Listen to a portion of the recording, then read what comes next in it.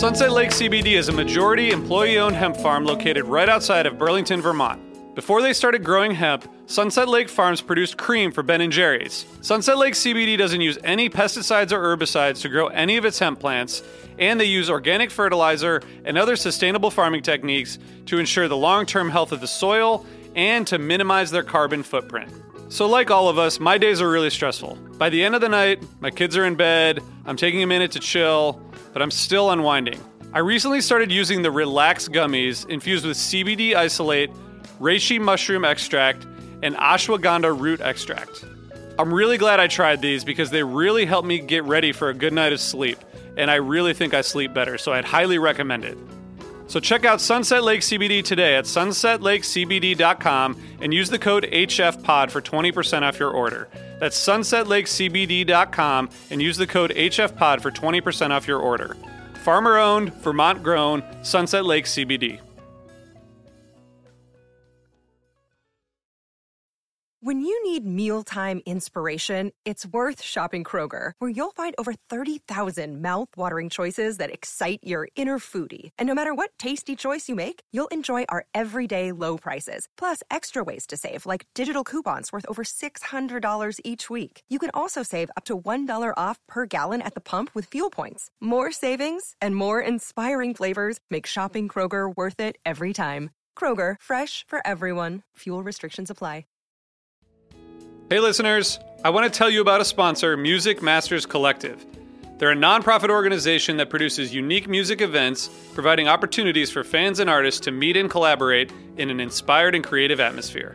Every week they host different events, all with the opportunity to learn from world-class musicians like Oteil Burbridge, Trouble No More, former members of the band, Milk Carton Kids, Nikki Glaspie, Bill Frisell, Sean Colvin, and many more. This June, join the Fab Four, Joan Osborne, John Sebastian, Marshall Crenshaw, and a great group of faculty for the debut of Magical Mystery Camp. This all-inclusive, once-in-a-lifetime music vacation experience in the heart of the Catskills will be packed with nightly performances, workshops, speakers, song circles, open mics, and a lot more. If you're a performing musician at any level, bring your instrument. If you're a music lover, bring your good spirit. It's an amazing experience for individuals, friends, and couples alike. Registration is open, spots are filling up, so check it out soon. And scholarships are available. Check out magicalmysterycamp.com/helpingfriendly to learn more.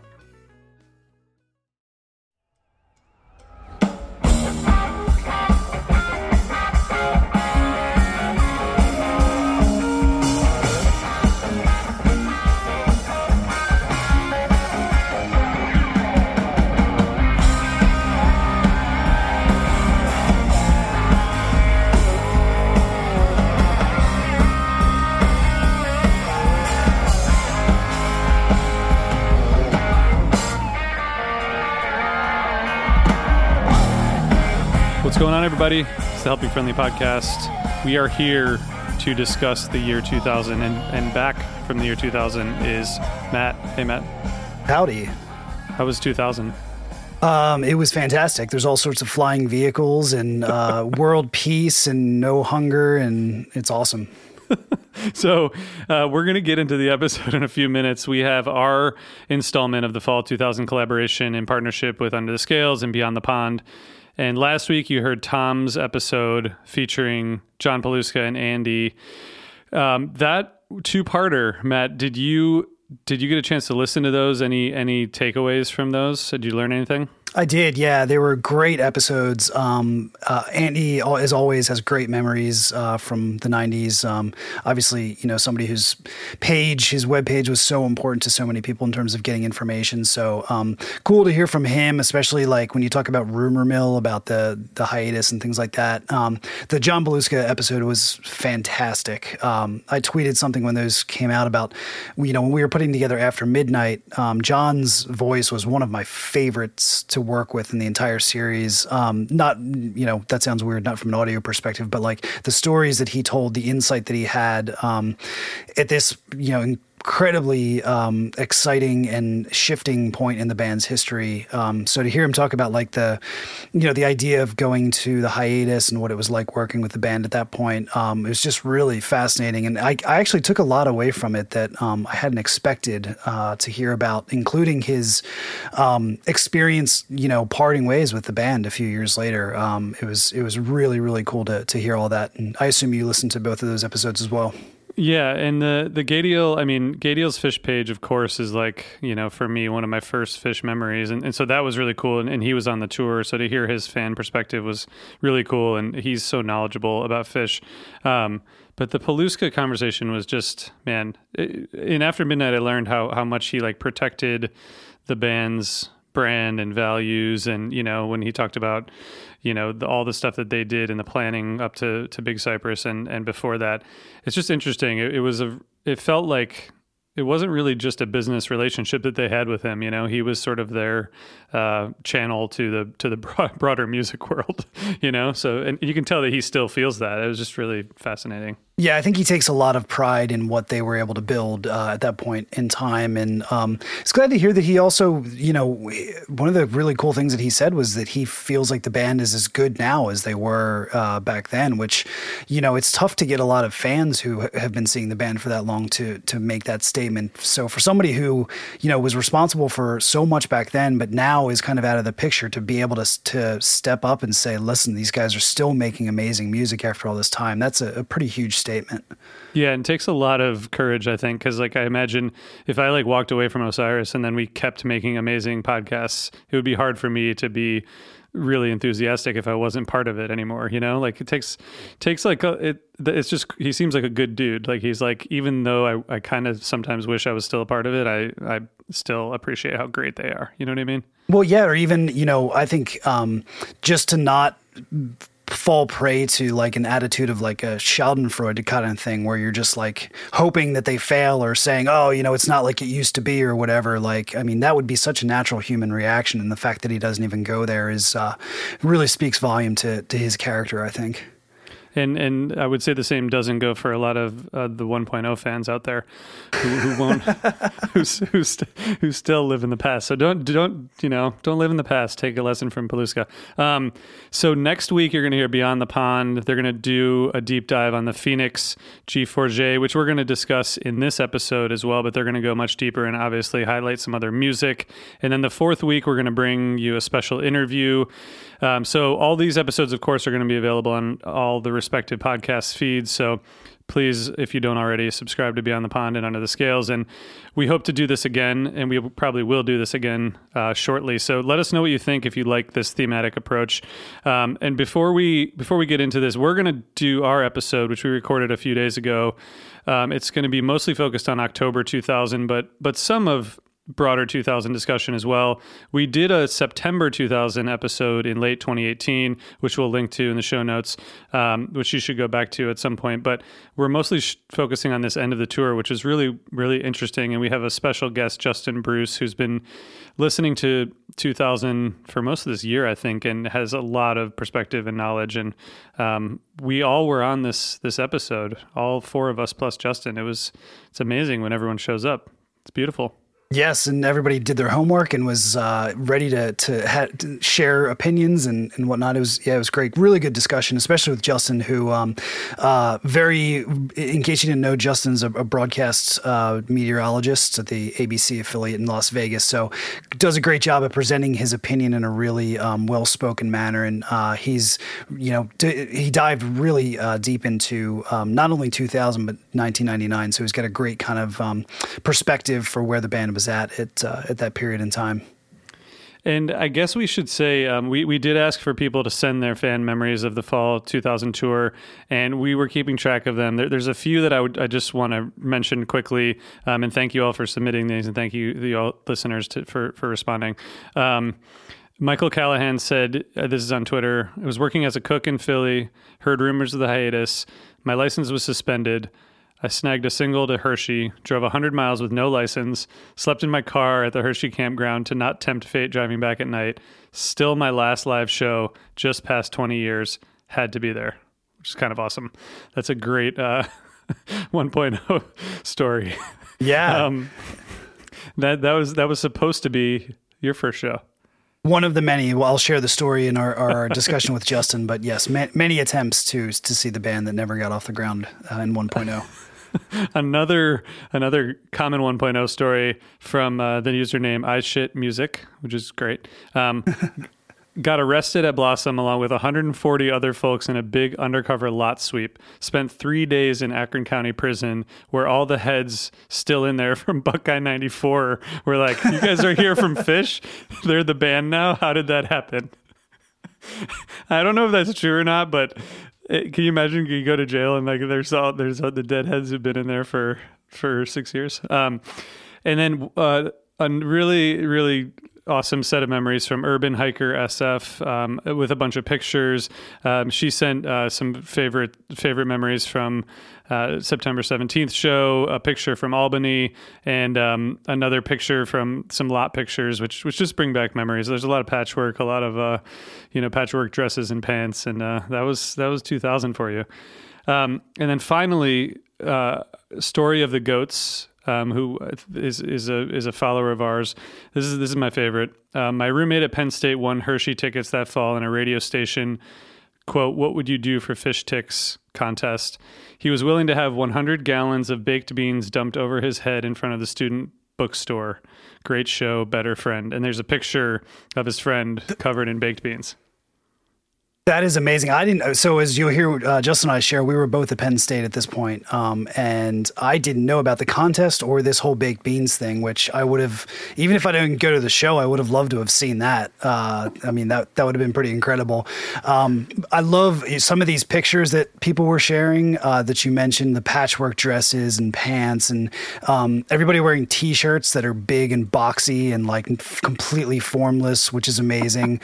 Cargo shorts being worn like without any sort of, guilt because you've been shamed of, that wearing cargo shorts is like not appealing to women or something like that. Like the hemp necklaces. I mean, come on, man. And then this guy has like, as you probably have, look at this picture. He has like the generic college hat that every single college student at around that time wore, that had like, it's a white hat with like your school's initials, and like every single, you were like issued one when you went to college in the late 90s, early 2000s. It's incredible. Yeah. I had one of those, man, for sure. It's awesome. We got to post a link to this picture because this guy did his work to get those Hershey tickets. All right, so we're gonna go back and jump through this end of fall 2000 tour. Before we do that, we have to talk about a couple of our sponsors. First of all, we want to thank Grady's Cold Brew for being a sponsor. And we want to tell you that Jonathan got very jacked on Grady's Cold Brew the other day. It's happened to all of us. And we want to tell you again about how delicious it is. And some people will drink cold brew throughout the winter. I think I might. But you can also drink Grady's hot. You can use their concentrates, the ground coffee, or the bean bags to make hot coffee. Matt, are you going to switch to hot in the winter, or are you going to keep drinking the cold brew?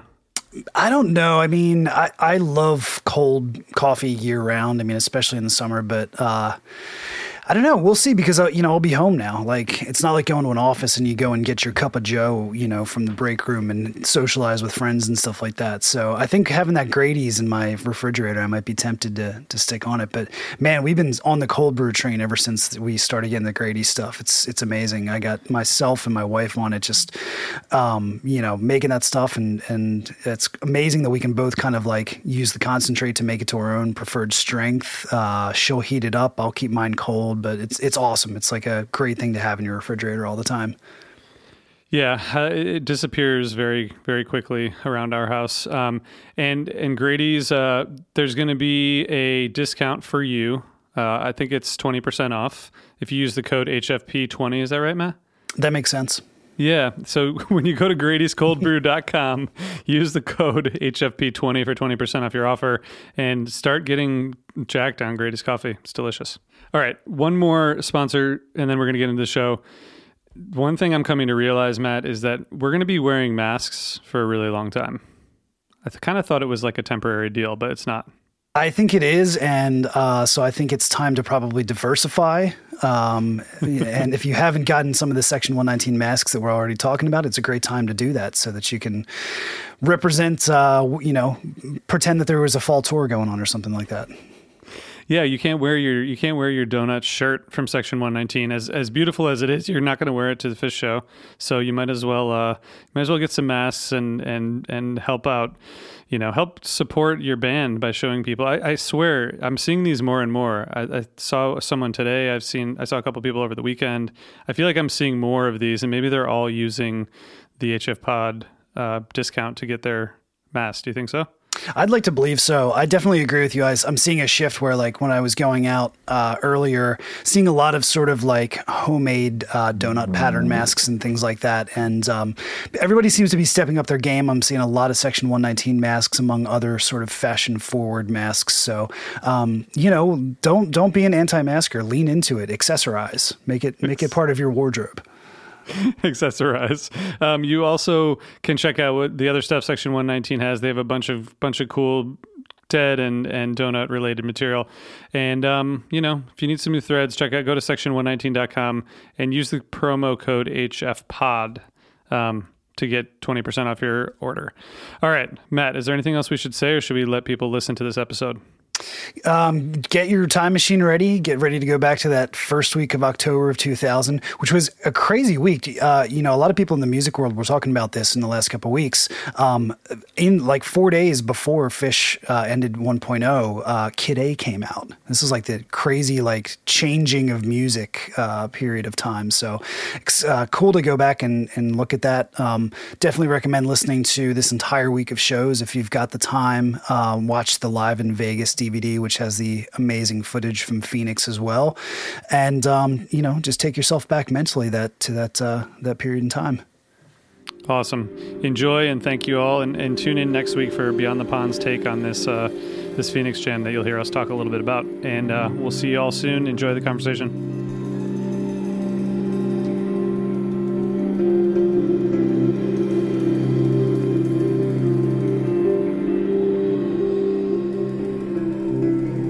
We're here with our special guest, Justin Bruce. Hey, Justin, how you doing, man? Hey, guys. Doing great. Thanks for having me on. It's so nice to talk to you. We are here with a full crew. Jonathan, Brad, Matt, myself, Justin. And Justin, we are excited to talk to you about this special episode. This is part of our broader collaboration with the other Phish podcasts, as we said in the intro. So it's cool to have you here because you did some kind of massive listening project. Did you listen to every show of 2000? I started in 1999, which was when I saw my first Phish show at Star Lake. I saw a couple more in 2000, but I was just a late 1.0 noob who didn't know what was going on. So I thought, let me dot my I's and cross my T's and listen to everything in 99 and 2000. And I'm pretty much wrapped up. I still need to tweet out reviews of fall 2000, but I've heard everything.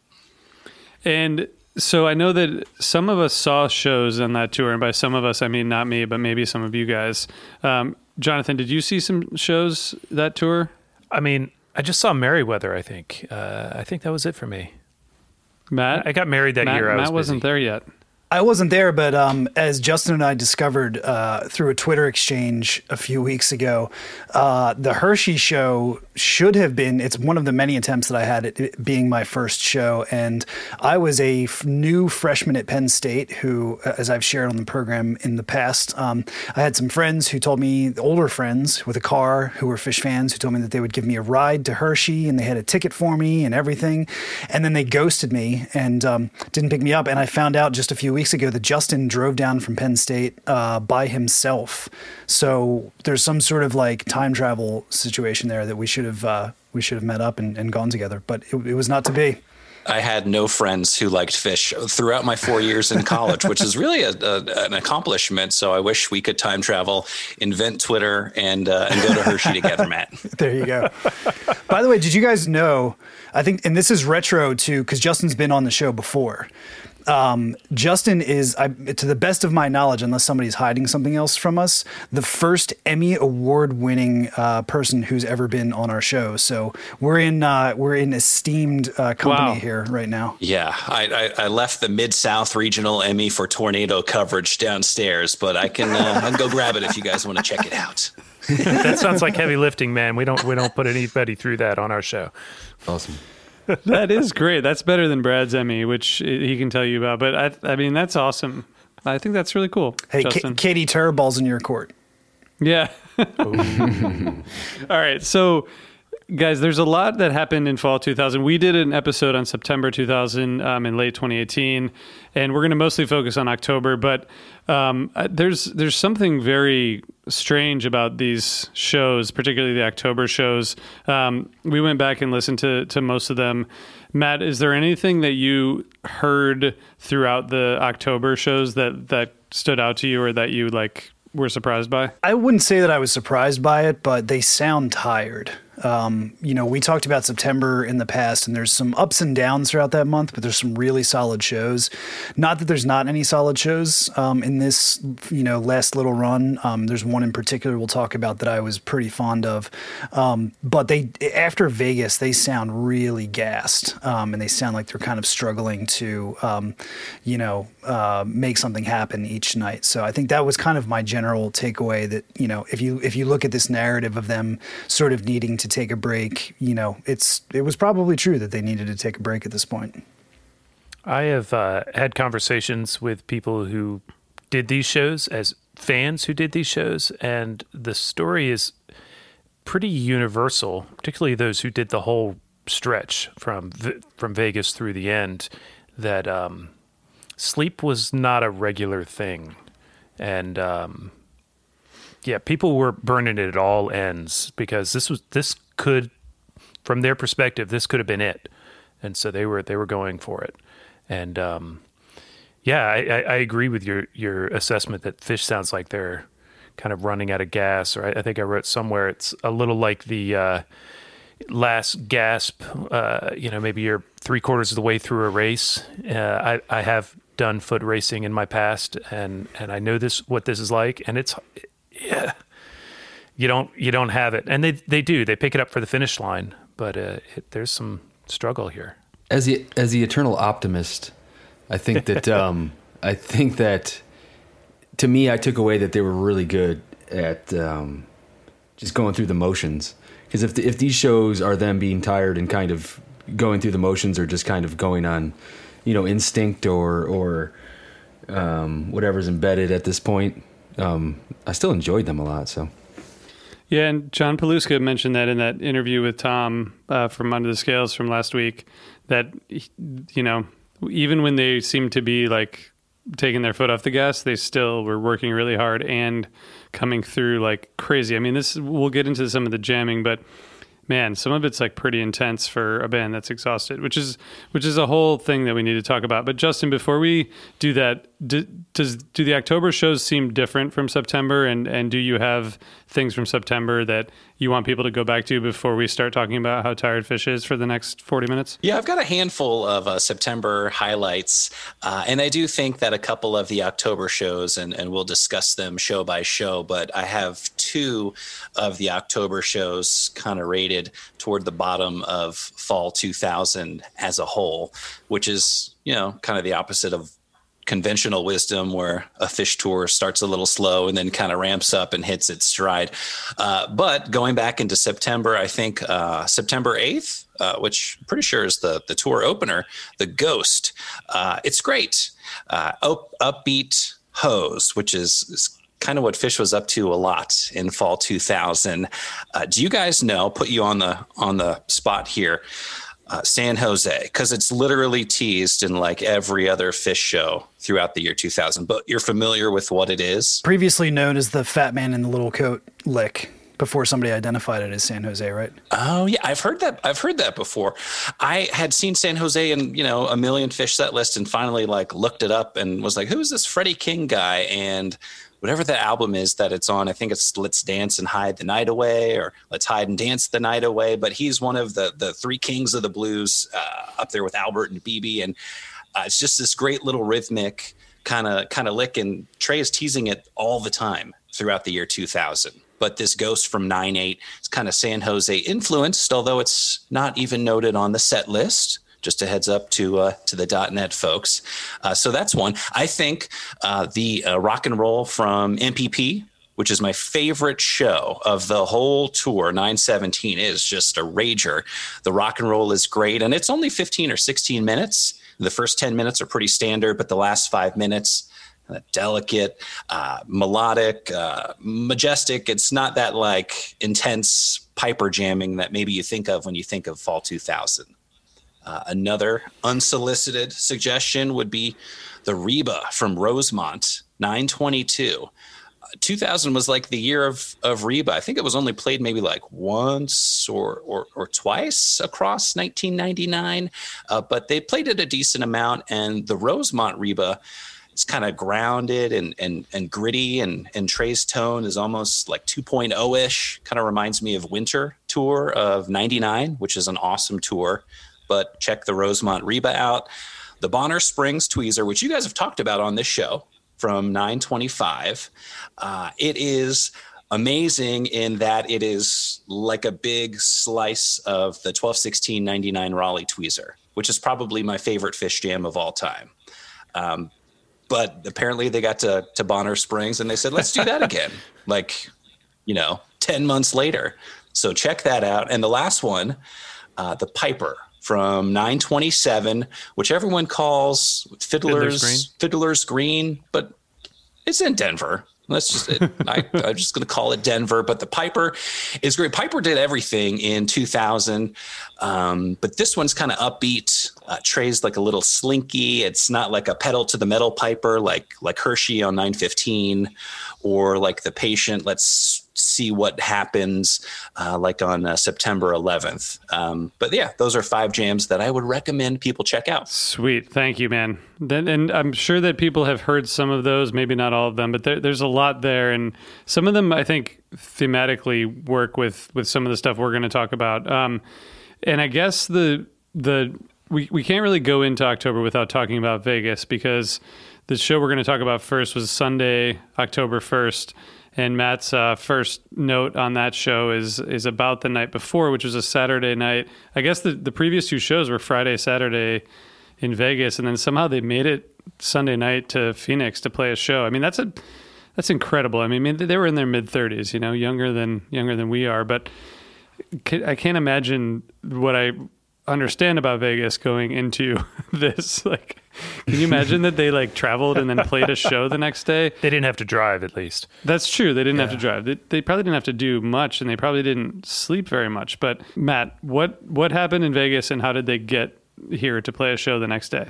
Seems impossible. It does. Although, I guess if they left the show, they have a bus driver. They can do whatever they want. They can keep the party going on the road. I don't know if that's what they did, or if they, stayed through at Vegas and just happened to roll into Phoenix right before showtime or whatever. The one thing that cleared it up for me a little bit, and I apologize because I forget who this was on Twitter a couple weeks ago, or at least in the past week, pointed out that the Les Claypool show that Trey was at and sat in, there was a little Oysterhead set in there, which is commonly attributed to be late night after that show on the 30th, was actually probably late night after the first night, the 29th. Early morning on the 30th would be, which is why right as such. So it's a little bit murky on Phish.net, because when it says this is after the previous night show, it links, and it actually links to the show on the 30th. It also erroneously says that Les and Trey share a birthday, which is not true. Les's birthday is the day before Trey's. So it seems like the timeline was they played the show on the 29th. Kid Rock was there. It was Les's birthday. Trey goes over to Les's show, rages all night. There's pictures of Trey and Kid Rock at the casino at God knows what hour, doing God knows what they were doing. Then they play the show on the 30th, and then somehow after the show on the 30th, they wind up in Phoenix. So all that said, the surprising thing to me is that you would probably not blame them for being exhausted in Phoenix, when in fact that's actually, I think, one of the strongest shows of the week, and it probably has my single favorite jam of the entire Fall 2000 tour in the second set. Justin, how does this show stack up? I think that it's a pretty good show, and I agree that set 2 is probably has the most flow of almost any set in the whole fall tour. Although I would give the edge to that MPP show. That set 2 is just off the charts. But I had the Live in Vegas DVD as a young fan, and the Piper Guy Forget was bonus material, and I just ate it up. I didn't even realize that this was the show debut of Guy Forget in Phoenix. I just thought, it must be a thing that they play all the time, but it's phenomenal. It's just it's great because it feels really spur of the moment as they go from Piper into Guy Forget, which is always exciting.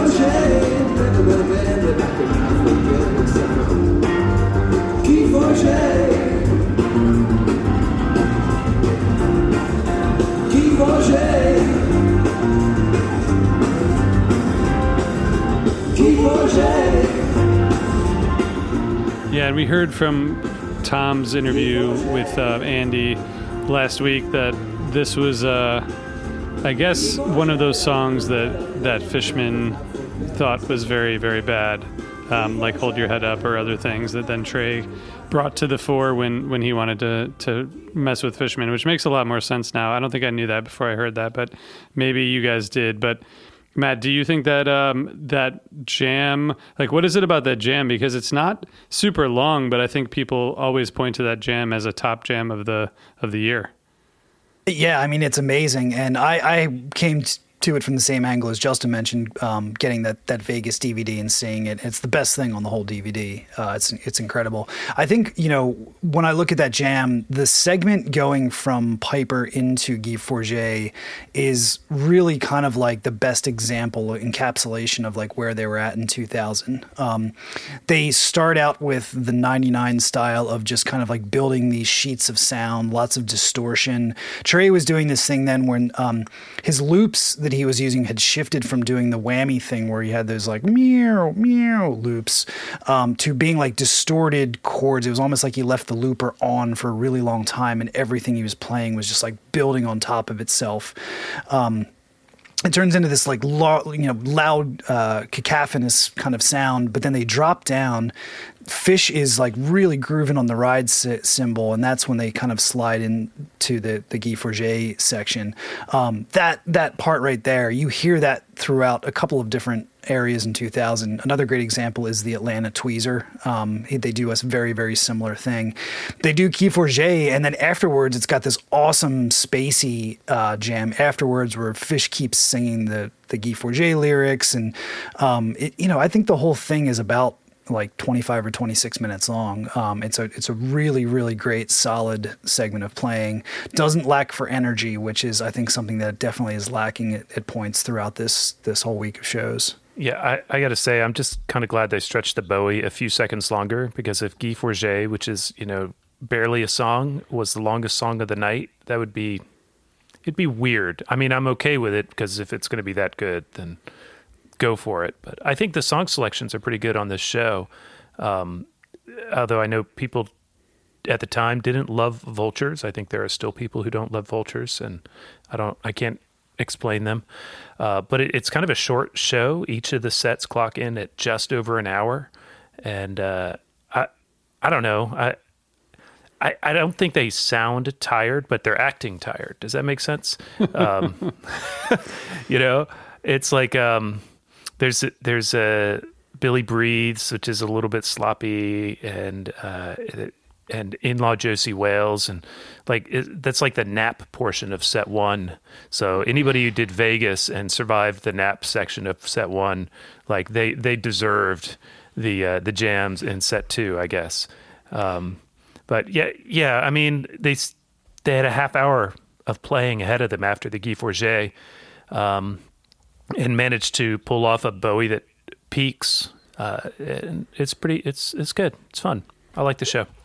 Anyone who's gone to a show with Jonathan, there's a nap section of every show, and he gets out his sleeping bag, and it's really, you have to be careful not to step on him, but it's good because he comes back in the second set ready to rock. Well, luckily for Jonathan, the In-Law Josie Wales was in set one, so everybody got their rest in early, as opposed to like most of the time in 2000 when it was the middle of set two, kind of unsolicitedly giving everyone a breather. But nice to get a rest when you're of our age. That's a good opportunity to point out too. This, as a reminder, this is an album release year, so a lot of these set lists are kind of like, this is a great example. This show starts out with First Tube, as a lot of shows in 2000 did.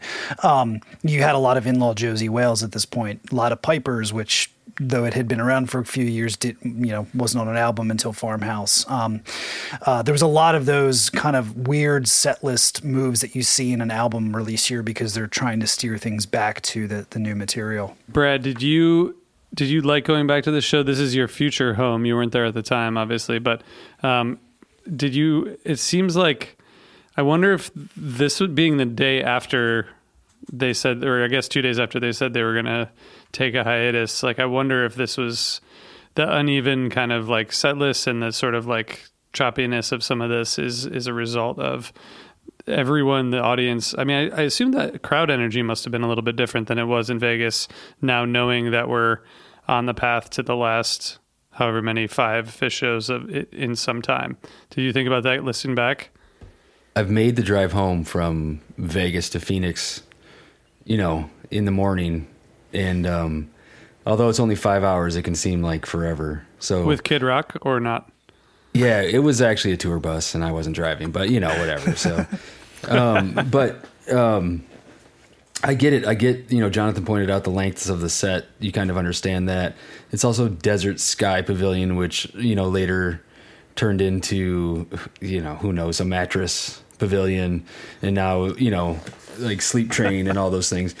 It's not in the best part of town. It's not an exciting place. It's not a great venue. But I like the show. I thought the second set was actually pretty good. It's short, like we talked about, but the Roses Are Free hits, Piper hits. Piper's intense for a short little bit, like 6 minutes or whatever it is. And then, as Matt pointed out, the specifics of that transition into the jam is really good. And I'd also point out that this is the first David Bowie of 3, the first of 3 in 5 shows. I mean, they played every other night or every other show in this October little 5-show run. So that's pretty cool. So do we need to talk about the 10-3 appearance on The Tonight Show with Jay Leno? It wasn't a show, but do we have to talk about it? I think Matt had a good comment about it. Remember Jay Leno? I remember watching this, and they played Twist. So, this is back to the album release thing, the album promotion stuff, which, once again, going back to Tom's interview with John Paluska, he had called it out. They did a lot of promotional appearances throughout the year. The whole year started off with them basically doing a run of radio shows and stuff like that. Which was so great to listen to at the time. So, the scheduling around this for the next couple of days and leading into the next show is strange to me, because it makes sense to me that they would have a day off built into the schedule here before they play on the Tonight Show. A, because it was a Monday and they don't tend to play Mondays after they've played 3 nights in a row over the weekend. But also, let's have a day off before we go and play on national TV. Let's actually get some sleep. Let's look well rested on TV. So they do that, it's fine. But then they play right the next night, not a far drive, Chula Vista. So, what's San Diego from LA, like an hour and a half or something like that. So they don't have far to go. I wonder if they'd even they probably just stayed in the same hotel and just bust down and back or something like that.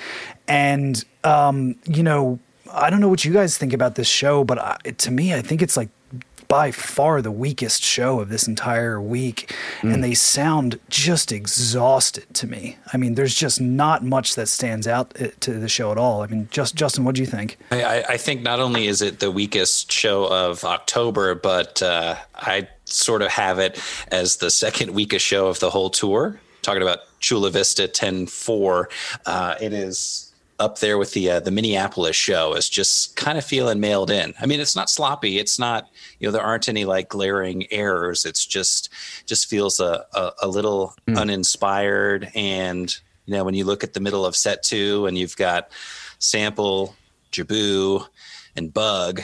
So, I mean, it's not unheard of to have a Jabu in set 2 in 2000, of course. It's not unheard of to have a Bug in set 2 in late 1.0 either, but it's just feels a little tuckered out.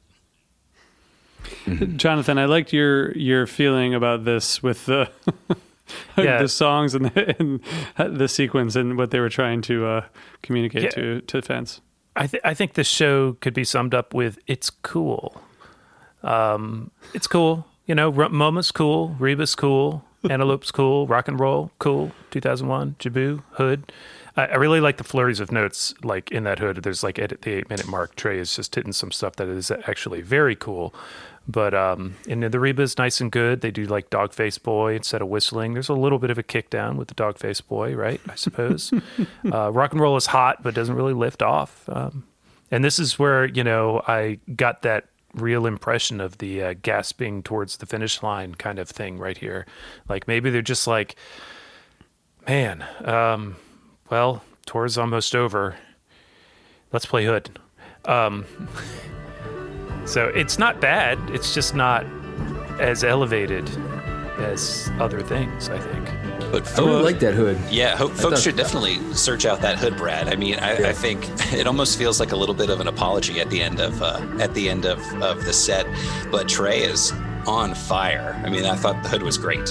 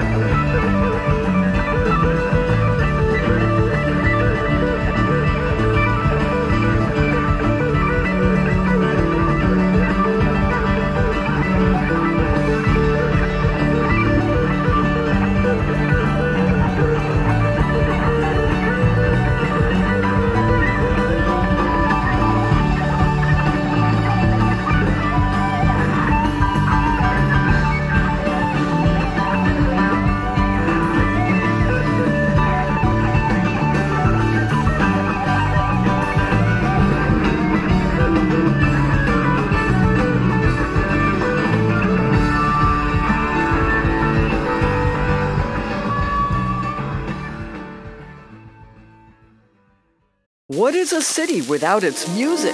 The legacy of the New York Philharmonic is incredible. Nearly 2 centuries of history. That's a lot of music and a lot of stories. I was sitting on stage for the very first time thinking, I can't quite believe this is happening. Join me, Jamie Bernstein, as we explore the history of the New York Philharmonic.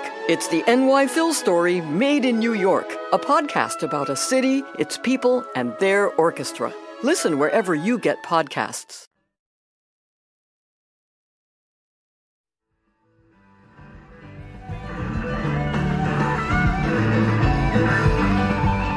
I think, looking at the set list, and maybe just because I'm spoiled by live Phish releases, but you just have to assume that this show would be better if it was a rock and roll and then it was into the Chula Vista Jam. You know what I mean? I think that would make the set list better. But, the 11-minute 2001s people pine for now. But then I think if you showed them this one, they'd be like, oh, yeah, now I know why they don't do them anymore. Not that it's bad, but this is kind of... It made cool. me a little, it's cool. It's cool, man. Yeah. I mean, the antithesis of the Harry Hood is the Reba in the first set, where Trey, it seems like he barely plays, which is odd for a 2000 Reba. I mean, a 1.0 Reba, you'd expect Trey to just be like on fire, and he really lays back. He just doesn't do a whole lot. And that actually happens like a couple times throughout this run. It's like the character Zero we'll talk about from, a couple nights later. It's like he just doesn't play. He just like lays back. Spoiler, sorry. Don't skip ahead. There's one other example from Bonner Springs on 925 where Trey also is like, you know what? I'm actually gonna sit back, and that's in the Harry Hood in Bonner Springs, where you're like, where is the dude? Like he's not playing. Sure, he didn't go off the stage like drums. Like he put his guitar down and kind of meandered off the stage for a little bit. Maybe he thought it was the drums in space or something.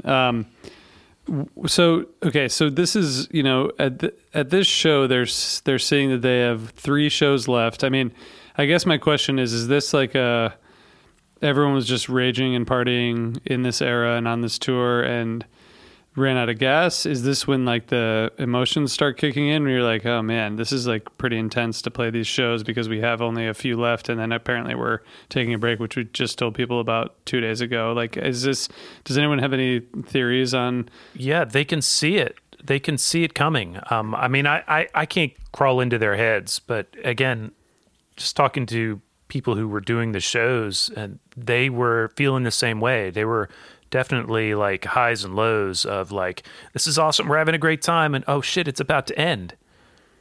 It kind of keeps coming at you. Yeah.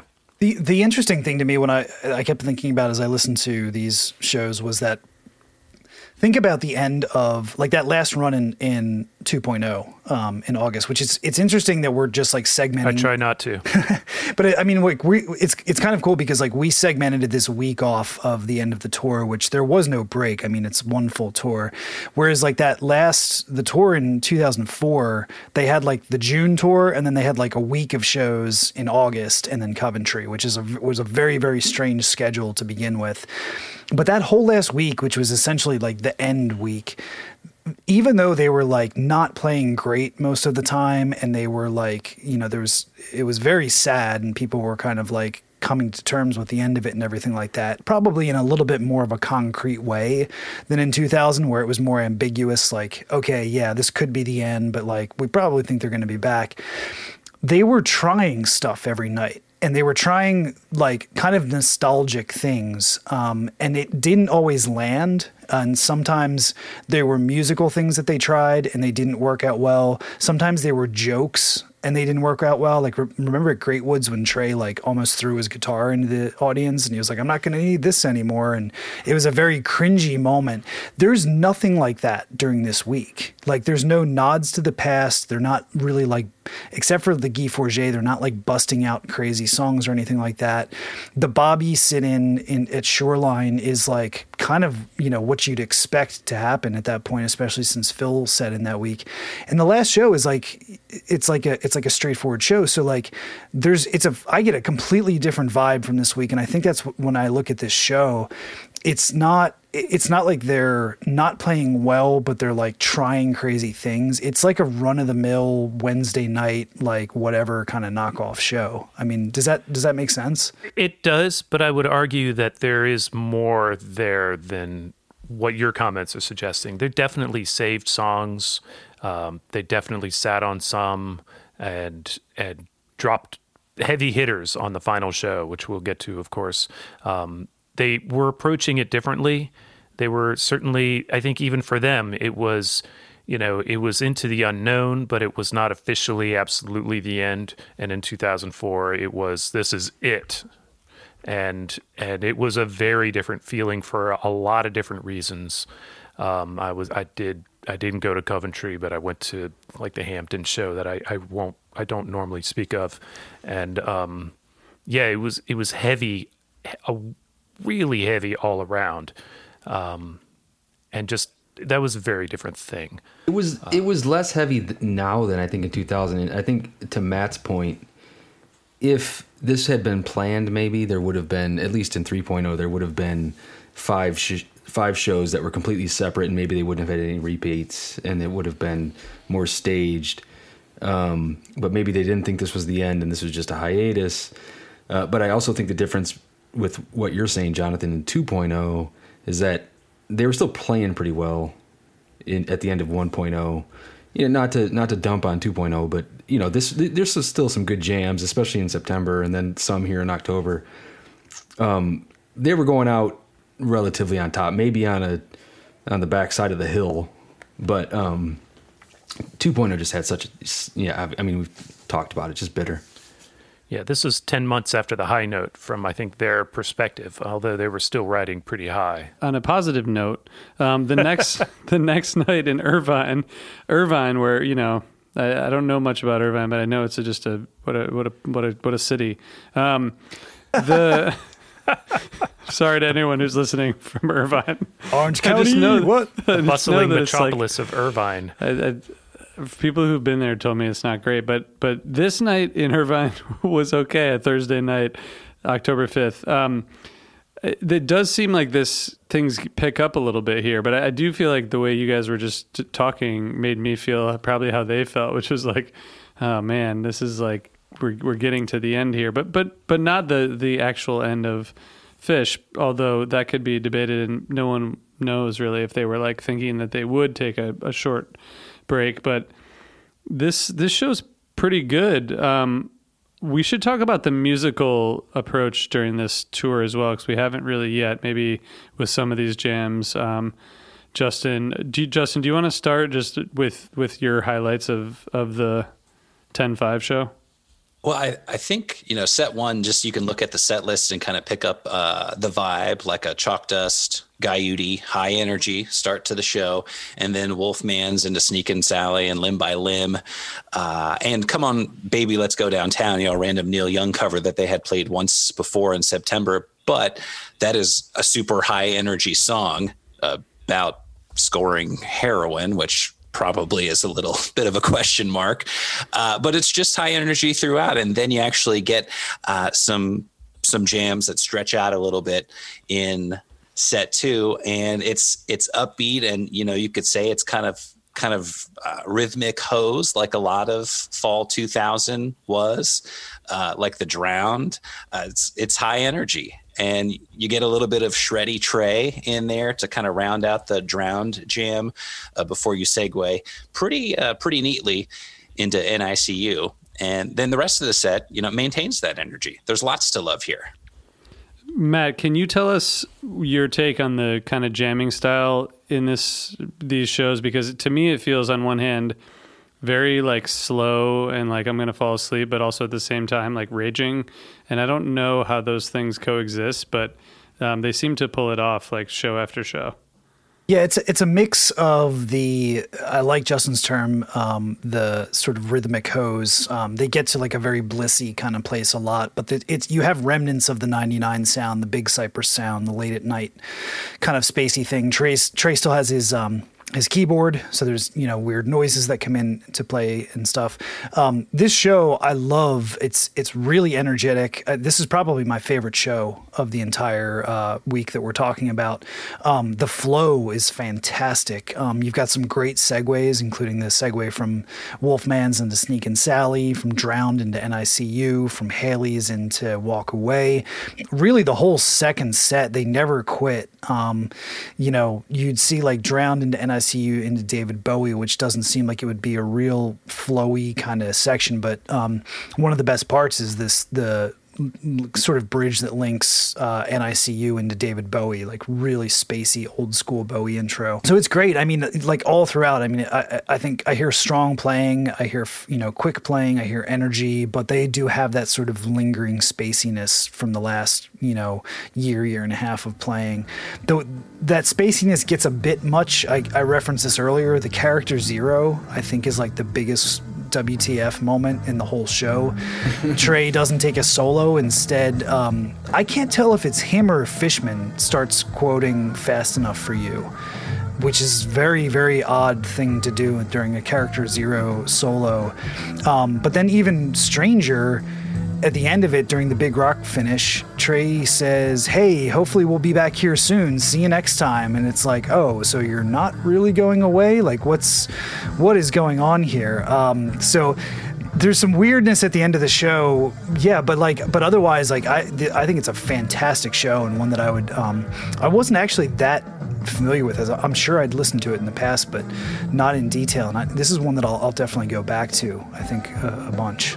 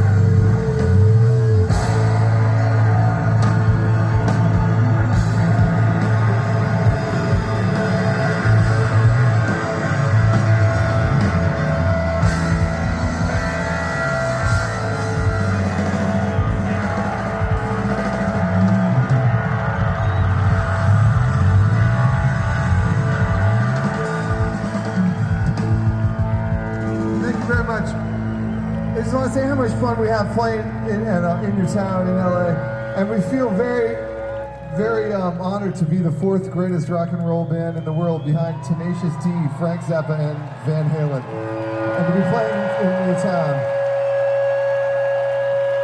So hopefully we can come back again soon, and thank you. We really had a great time tonight, no kidding, and you were all a big part of this, so thank you, and we'll see you next time. Bye-bye.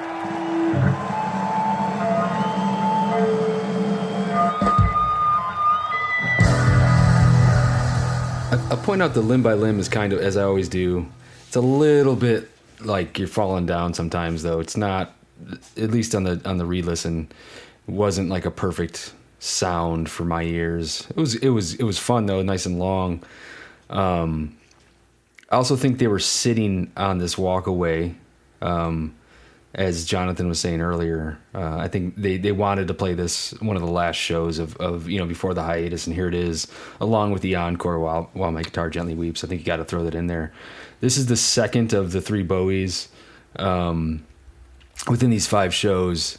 This one's nice. This one's I think the longest of them, and I I think it's the second best. I think they kind of go in chronological order here. Yeah, this Bowie's great. I think the first set is really solid. I like that Wolfman Sneakin' Sally is for the dancers. You know how it always happens. People are grooving on Wolfman. They drop into Sneakin' Sally and everybody goes nuts. Mm-hmm. It's not very long, but it's a good treat.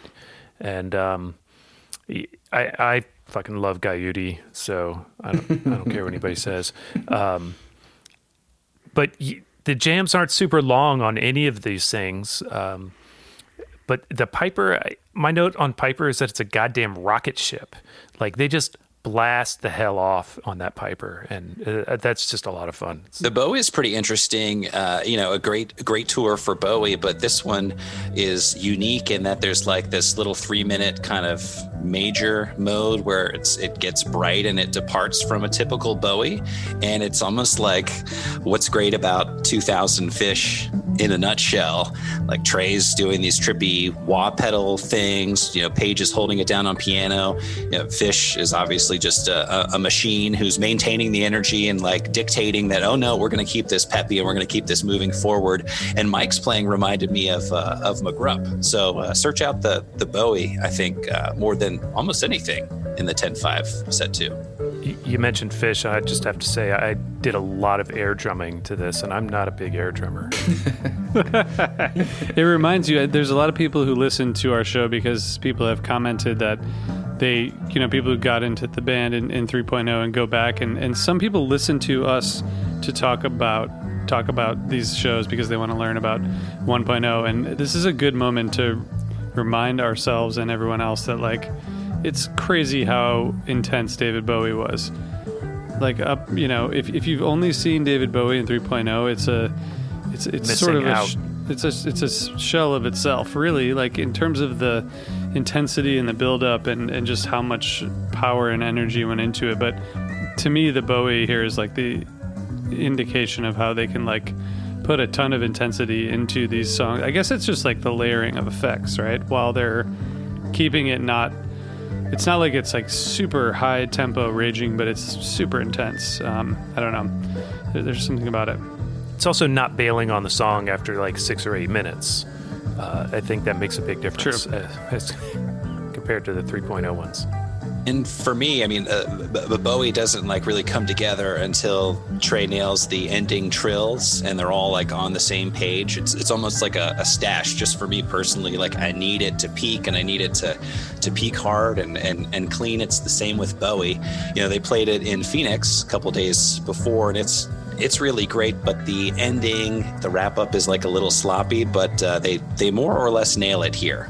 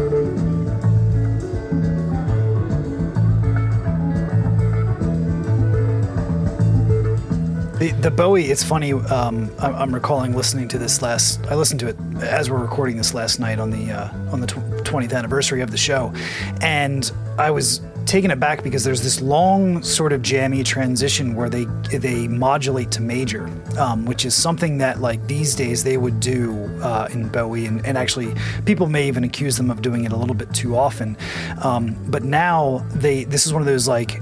Back in the day, they took their time. Today, they just kind of know where they're going. Like now, they would just like flip the switch real fast and modulate major. Whereas like in this Bowie, it sounds so unique for the time because it happens over the course of like probably 3 or 4 minutes where they get to this space. I'm just remembering like listening to that and thinking, wow, this, it sounds like a 3.0 Bowie, except like then it's not. It gets back to the haunting darkness that they used to be able to pull off.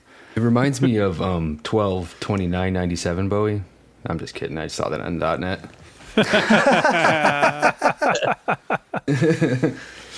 It does have nobody would have called you out on that, Brad. You could have gone with it. But the major key jams didn't happen like they do in 3.0. I think is the point, right? Like Stash, Bowie, any of those songs that go in and they go into the darkness, and now it's pretty common for that to happen. But like you said, Matt, it's sort of a unique thing. So, all right, 2 shows left. They go for a 2-night stand at Shoreline, which, again, going back to the Tom Marshall interview with Paluska, he had said that like it was interesting to hear his reflection of the timing, which was like this. These were booked before maybe he knew that they were going to take a break, which is interesting, but also that like if they were going to take a break and had planned it out in that way, maybe they would have done it somewhere, in Vermont or whatever.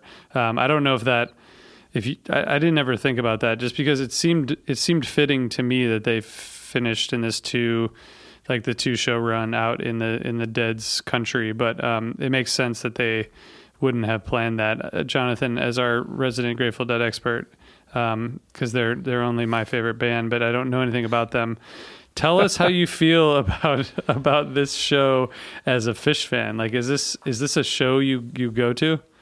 I haven't listened to this show in some time, but I enjoyed it. They come out guns blazing in Carini. The Stash gets there in a bit more chill fashion than it might have, I don't know, what year is this? 6 years earlier or whatever, but it gets there. Set 2 opens with Heavy Things. That's the tweet. Just, but that said, I really like the arc in Disease. It gets this nice, quiet, spacey bit there before going back to Ripping, and a nice transition to Spock's Brain, which is a solid bust out. Standard Great Sand. But the thing I think you're really asking me about is, they're playing in Bill Graham's house. They're playing at the venue that they say built for the Dead or what have you. And really, we know he just needed an outdoor amphitheater. But, Bob Weir comes out. And, that second set couldn't be any further from Grateful Dead music. Like, for their entire career, people have kind of tagged this comparison to Phish to Grateful Dead, and the first 2 sets, both of those sets, they're nothing like Grateful Dead music. And then Bob Weir comes out and they play freaking El Paso, which is actually, I really like it. Trey's solo on it is pretty cool. But, it's like, that meme of the like confused but kind of mildly amused guy looking at the camera like, what? That's me. But then they play Chalk Dust, and I wonder if Bobby just thought maybe he should sit down for a minute, because he doesn't come through on the tapes. He's not necessary in the song. And so that's weird. But you hear him a bit on the end, like you hear him in the beginning as they're trying to like get him kind of hooked on the groove there. And then you hear him at the end, and then they play West LA, which is great. It's fucking cool. It's, Phish playing a Grateful Dead song. And I'm in favor of that. Anytime Phish wants to play a Grateful Dead song, I'm good. I'm in. That's cool. But, and so that worked for me. It's just weird. I'm not going to lie. And I think that the first set was short because they wanted to save time for this encore. And that's also weird.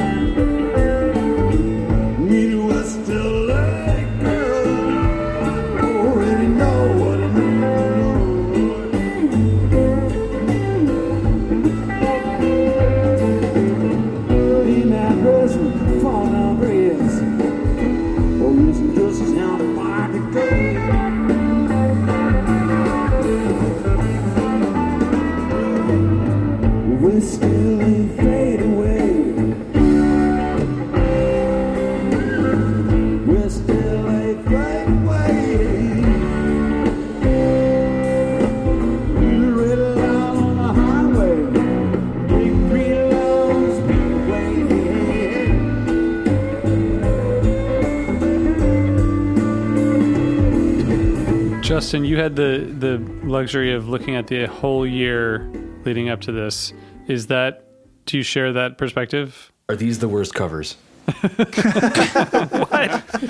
It was interesting because fast forward to 2016, and I was living in Nashville at the time, and saw the next Bob Weir encore sit-in with the Fish from Vermont. So it was kind of interesting to compare because they also played West LA Fadeaway in 3.0. You got to meet Trey at that, right? Isn't that the same time? Yeah, I met him. Yeah. They played 2 nights in Nashville in October, and I got to go to the Bob sit-in was night 1, and I got to go to sound check before night 2, and I was with Don Hart and Drew, the tuba, Mike's second jam engineer, just by sheer luck. But yeah, we got to talk to Trey for a long time, and Trey was telling us of that Nashville encore. Like, oh yeah, like we weren't really planning on playing all the songs we played. Bobby just kept calling them out, and we just kept playing them. But it was interesting to compare Bobby's voice in 2016 to in 2000. I think it sounds pretty great. It is interesting though. It's almost like they had permission to kind of coast through set 2, just to my ears, because they knew that they had a big bang coming for the encore here, on the first night of Shoreline. Because, I mean, if you go looking for like highlights in set 2, the Down with Disease into Spock's Brain, I guess. It would be weird, though, to know that Bob Weir is like sitting on the side of the stage as they're singing Spock's Brain, which has got to be one of the weirdest Fish songs. Everyone takes a lyrical turn, but it doesn't really make any sense at all. So I think they were just kind of we're waiting for Bobby mode. And maybe that did impact kind of the vibe of night 1 at Shoreline. I wonder if emotions were starting to really catch up to them. Maybe a little bit of exhaustion, but probably the emotions. They're at the final destination, maybe running through their minds, what are we going to do, how are we going to close this thing out. They've got Bobby coming out. I think this is a fine show, but it's nothing spectacular. There's very little of note here other than the Bobby sit-in, which is just okay for me. But the 2 things that stand out to me, just in terms of worth discussing, it's interesting to hear you, Justin, say that thing about Trey. Bobby just kept calling out songs, because what I was going to say even before you mentioned that was I get the feeling that like El Paso and West LA Fadeaway were probably Bobby's choices. He sometimes has a little bit of an oddball taste in terms of like what's going to get played and whatnot. Bobby always also strikes me as a guy who he's like, I'm going to do things my way. Like we're going to do this my way, right? Like I'm going to come out on stage and we're going to play, and I'm Bob Weir, and it's just going to go this way. And so whether it's here and they're like, hey Bobby, let's play. And maybe Trey's like, man, let's like play Playing in the Band or something like that. And Bobby's like, okay, El Paso, like, and they just got to go along with it or whatever. So it's fine. The other thing, so Spock's Brain, I've documented on our show before. do not like the song, which is crazy considering I have seen 20% of the performances of this song. I saw after this show, I saw the next two versions in 2003 and 2019. Don't like the song at all. So the fact that it appears in this show really does nothing for me. Matt, well, we're gonna have to break up. So have words. Let's do it. Drop the gloves or whatever. But say I saw girls in Vegas in 2004, and I'm not a girls stan. Yeah, you don't have to brag about it. Just in fact, I would strike that from my stats if I were you. And one thing to me about the Bob Weir sit-in, I hadn't listened to this in a long time until today, and Trey sounds so much like Trey in these solos, which makes sense, right? Except when you think about Fare Thee Well and like how much he didn't sound like Trey, it's like amazing. It's like El Paso played with like Trey soloing kind of like to Reba or something. It's like none of it really sounds like a Grateful Dead cover. It's just him kind of playing along to the song. Jonathan, you seem to be wanting to say something. Yeah, I've got 2 points to that. I mean, for Fare Thee Well, Trey spent the bulk of the year prior to that studying, modifying his rig, listening to the way Jerry played things through the years and kind of, following his path of change. And so that's why he sounded so different there. But also, El Paso is not a Grateful Dead song. Bobby's been playing it for years, but I think we saw at I've Delfest, heard the Grateful Dead play it, though, sure. But we saw at Delfest, we saw Marty Stewart playing, and he was like, we went and played this show somewhere, and somebody wanted us to play this song, and I was like, okay, it only has 4,000 words, but okay, here we go. And so, anyways, it's a crazy like story song. It's a lot of fun. It is in one of the best Grateful Dead shows ever at one of the like most debated slots that I've ever seen. One of the most complained about positions in a show, and this could be like number 2 on that. Damn. All right, well, you're going to have to tune into the next episode of Broke Down Podcast to find out which show that is. Oh, they know. That kind of feeds my thing of Bobby, which is like, they play Dark Star, and Jerry gives Bobby the nod of like, okay, Bobby, what's coming up? And he's like, El Paso. Yeah. I love it there. I do too. He loves the cowboy shit. But yeah, also, is this like Trey's kind of sitting in this, playing with Bob Weir for the first time and, playing Grateful Dead songs with Trey and on the lead guitar. I'm just saying there's something happening there, but that took like 15 more years to develop into a thing. The sand, man, again, the sand in this show to me was the most notable because it was like so slow, but then it was like really intense but really slow. It just seems to be the whole theme for this show. But let's talk about the last show, because then we get to the last show the next day, Saturday night, Shoreline, 10/7. Justin, how did this stack up compared to all the other shows you listened to from the past 2 years? Well, I mean, within the realms of Fall 2000, I personally think that Night 2 at Shoreline is like in the top 5 of all the shows of Fall 2000. Now, part of that is just because I've heard it literally a million times. It's probably one of my top 3, top 4 shows ever listened to, just because it was the end of 1.0, and I just kind of missed Phish a lot in 2001 and 2002. So this is the show that I went to. I think it almost feels like a best man standing up at a wedding reception, giving a big important speech, and he's just trying not to cry. It's like the emotions had to have been flowing out of them. And in that Paluska interview with Tom on Under the Scales, he mentioned that after the show, the band just shut themselves in a room for like an hour, and who knows what they were talking about. This is an interesting point. We talk about how they made the announcement, we're going to take a break, when they were in Vegas the week before. But that Entertainment Weekly had come out like before the tour started. So, it was kind of the early age of the internet. So everyone wasn't an expert on everything all at once because of the phone in their pocket. And I think some people did learn about this hiatus at the Vegas show. But I'm pretty sure that information was out there, but I feel like the slowdown in this October wrap-up to fall tour probably had more to do with the conflicted emotions, and will this be the end or won't this be the end? And I think that was actually more of a question mark than maybe the public was kind of allowed to know. I definitely think if you look back at the interviews at the time, up prior and especially after, they definitely weren't sure. They were like, oh yeah, we figured we'd come back probably, but you never know what's going to happen. I mean, lots of bands have taken a break and never made it back because somebody wasn't there or what have you. So, I mean, it was definitely a venture into the unknown sort of situation. But it's a solid Phish band concert. They hit a lot of big Phish notes, I went straight to Hydrogen, and it pretty much checks out. Pog is fun as hell. It's not extended, but it's fun as hell. They had a lot of songs to get through, I think. There's a lovely finish on that Fee. Gin gets good hose. It's not over long. The glide's not perfect, but if you compare this glide to Coventry, it's fucking perfect. So that's really not fair at all.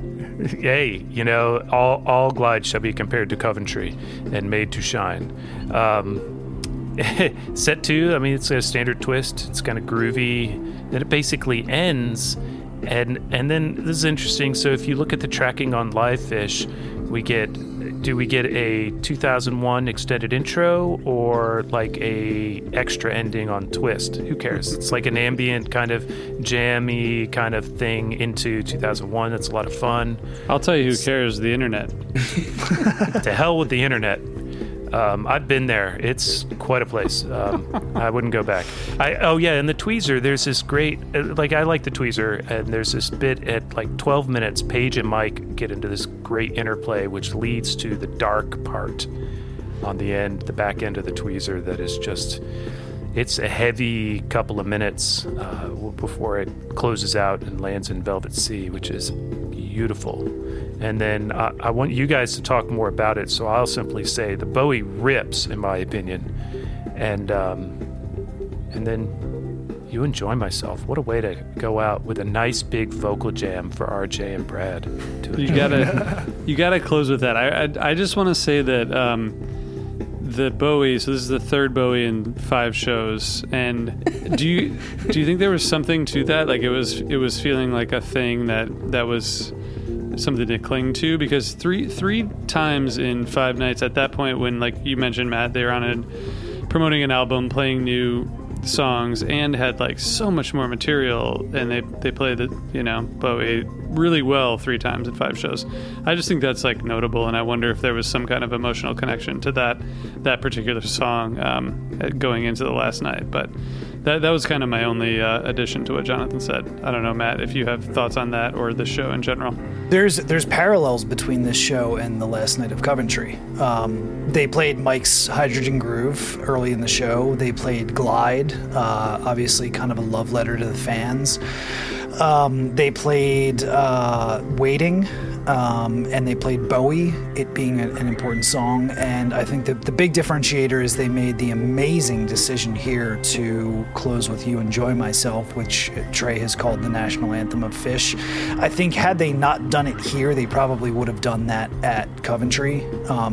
Something tells me they didn't want to end with the same song both of the times that they went away, but You Enjoy Myself is the perfect solution. They just, when at Coventry, I think Trey wanted to find some bigger statement, and he picked Curtain With, and it kind of wasn't the right statement to make. You Enjoy Myself really was. If they'd done it right, it would have been. But it could have, other than the repetition thing. It's like, oh, this is what you guys went away with last time or whatever. But Tweezer gets featured here. Tweezer being such an important song in their history. So there's a lot of parallels in terms of the thought process of like, if it's gonna be the last show, what do we need to include there? What makes sense? This show to me, which once again I've listened to it a million times as well. refresher for folks who weren't in the know back then, this was the first show ever released by Live Phish. When they announced in the fall of 2002 that Phish was coming back, they were playing at Madison Square Garden. They also launched the Live Phish service and the concept of releasing every single show. At that point, the benchmark was within 48 hours of the show. They released this show as like a test of the service to stress test their servers and their bandwidth and everything like that. So everybody had a great sounding soundboard of it, for a long time. And this is 18 years ago now. To me, this show, like, there's not much in it that is very like superlative. There's a lot of really solid playing, but when you take the show as a whole, it's almost like, it is good.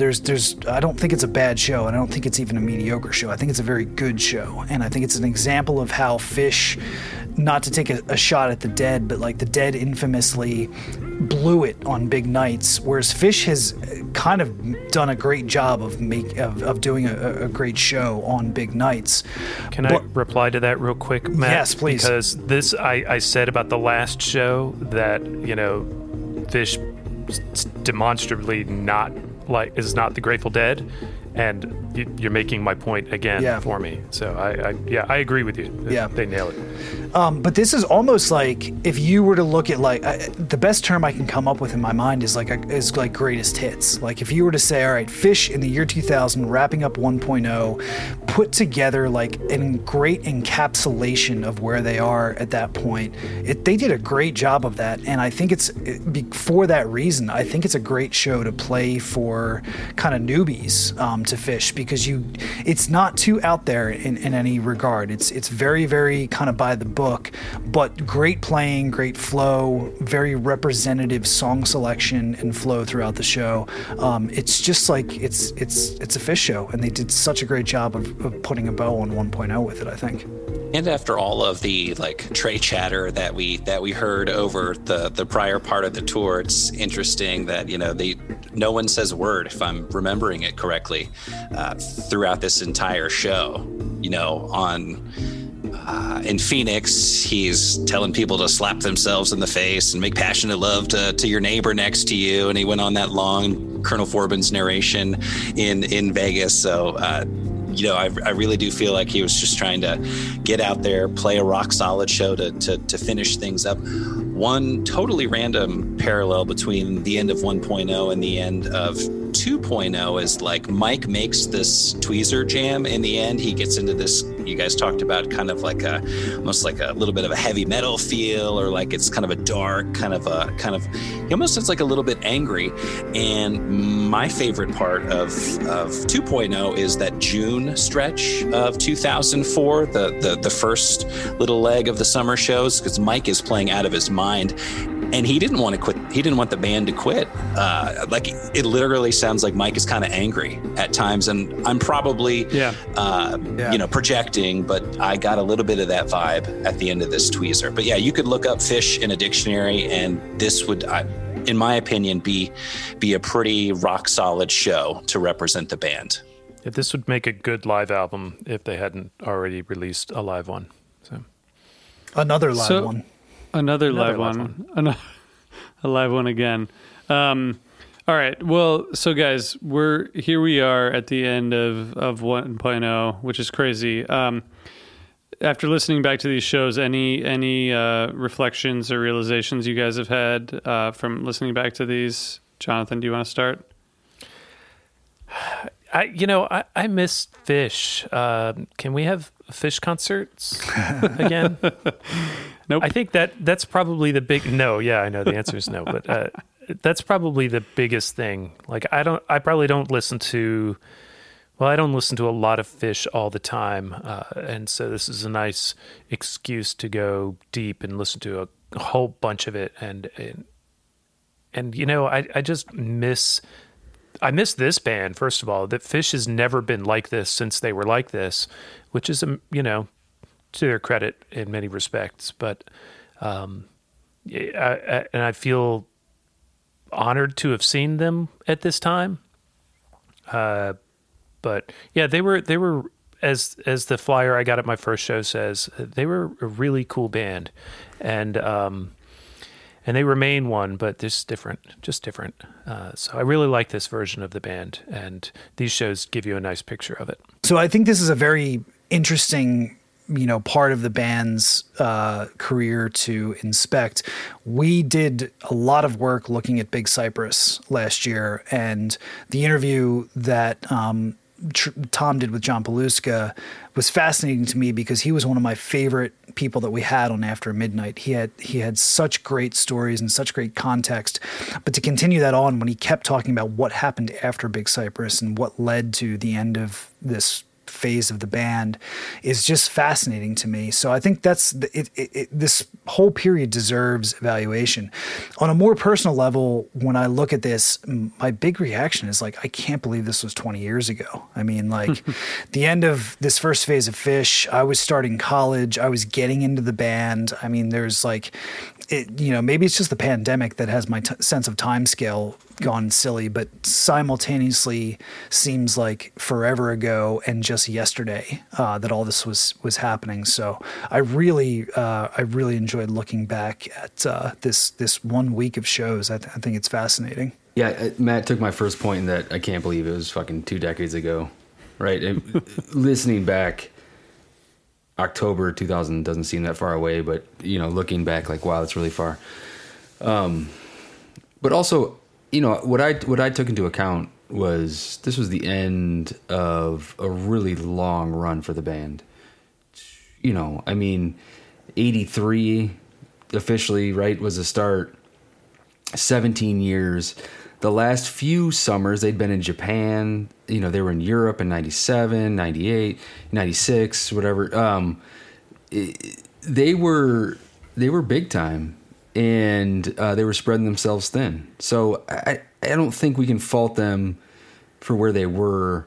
And we have to realize that they were still really fucking good. They were providing what we wanted, and going back to this, forcing ourselves to go back to this, it was really enjoyable. And I'll go back again. You know what I mean? Like it's really fun, good music, and it's awesome. It's fucking amazing that we can listen to them from recent and then go back this far and see where they've changed, and see where they're the same, and also hear the same songs. So, whatever. I'm thankful, I guess. It's really interesting, having listened to all the shows from 99 and 2000, I think there is still a lot of changing in the band's playing and their improvisational style that occurs from summer of 99. It really starts to change in fall and winter of 99 as they're getting geared up for Big Cypress. And like John Paluska said, like we heard in After Midnight, I mean, that was the Mount Everest of their careers, playing Big Cypress. And I think that, the end of 1.0 was just like a long lasting wave crashing against the shore. And it started in Halloween of 96 when they were searching for what's our next move going to be? 94, 95, we've figured out this chaotic, incredibly energetic jamming style. We need something different. And it carried through right on through the end of 1.0. But I think that, they were tuckered out because they had been working so hard for literally 17 years in a row. That was part of it. I think a big part of it for the band, especially for Trey, since he is just, a nonstop creative guy. What do you do after Cypress? They focused on Farmhouse, the album, in the spring of 2000. Summer 2000 tour is off the charts, steady and consistent. And fall 2000's pretty dang steady and consistent too. It's not that they weren't playing great. I think it was more a question of, all right, what do we do now in this ever evolving band? We've kind of done a lot of things on the list, and maybe we're not 100% sure in which direction to go. So it has been really interesting to kind of hear that play out show by show in the end of 1.0. But it's crazy. It's crazy to me that we can go back and, you can dial up any show you want to. The technology is is amazing. If you hear something in one song, hey, that reminds me of this 925 tweezer, reminds me of the 1216 tweezer. You can pop back and forth. We're so lucky to be fans of a band that is so well documented. And if anyone hasn't heard any late 1.0 in a while, go back and listen to anything. I mean, there's just so much great stuff to dig into. But even on the last night of their last show of this first, half of their existence, they still were able to knock it out of the park. RJ, you got to give us your thoughts. Well, I don't go back to these shows very much because I don't think they're that good. But it was fun to hear these highlights because there are. That's where we want to end this. Done. There are highlights, but I actually want to end. First I want to thank you, Brad. I was hoping no one would ask my thoughts, but thank you. I want to say thank you to Justin for joining us for this very special episode and part of this broader collaboration. So thank you, Justin. Thanks for having me. Yeah, it was fun to have you back, and we should do this again soon. I want to end with a story that we got via email. Tom and I got an email from a guy named Ben, and it's jumping forward to the summer of 2002.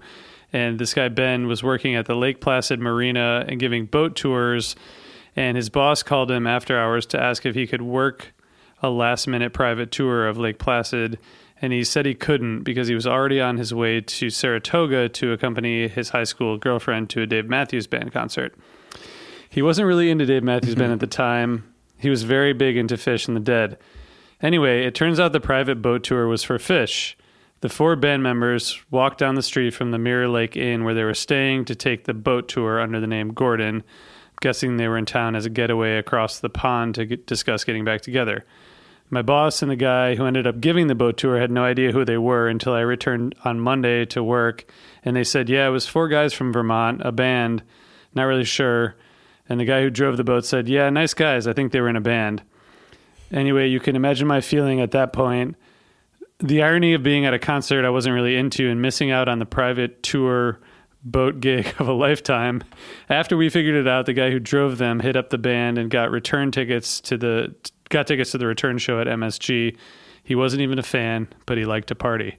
So the story doesn't end at this point. I just thought that was such a great memory because we got a lot of memories from fans about the Fall 2000 tour, but I like this setting up the return in 2.0. And what a sad day to come back to work to realize that you missed giving a private boat tour to Fish. So Ben, thanks for sending that in and leaving us on a good note. So that's a good read, RJ. That was a good Thank read. you. Thanks so much. I practiced. All right. Well, Justin, thank you so much for joining, and thanks everybody for listening. And we will see you all back here very soon. Is there anything else we need to say? Anyone? I think you have something to say. I was hoping someone else would say something. Oh, send your compliments to Jonathan. Send your detrimental comments to Brad, please. And we'll see you all soon. Thanks for listening. Keep on rocking.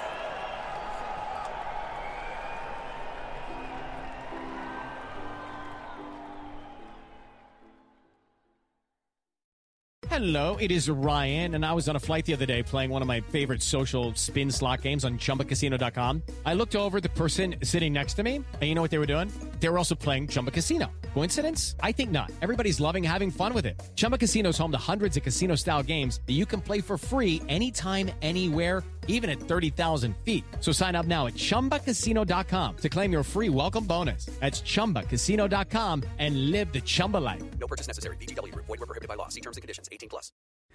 Hey everyone, it's Cam Hurt, host of the Best Show Ever podcast, and we have got a second season coming out very soon that I am very excited about. We've got some very cool special guests, including musical acts that we all love, like Karina Reichman, Daniel Donato, Jake Brownstein from Eggy, Rick and Peter from Goose, and many more. Tune in for new episodes dropping on Osiris Media March 5th on the Best Show Ever podcast.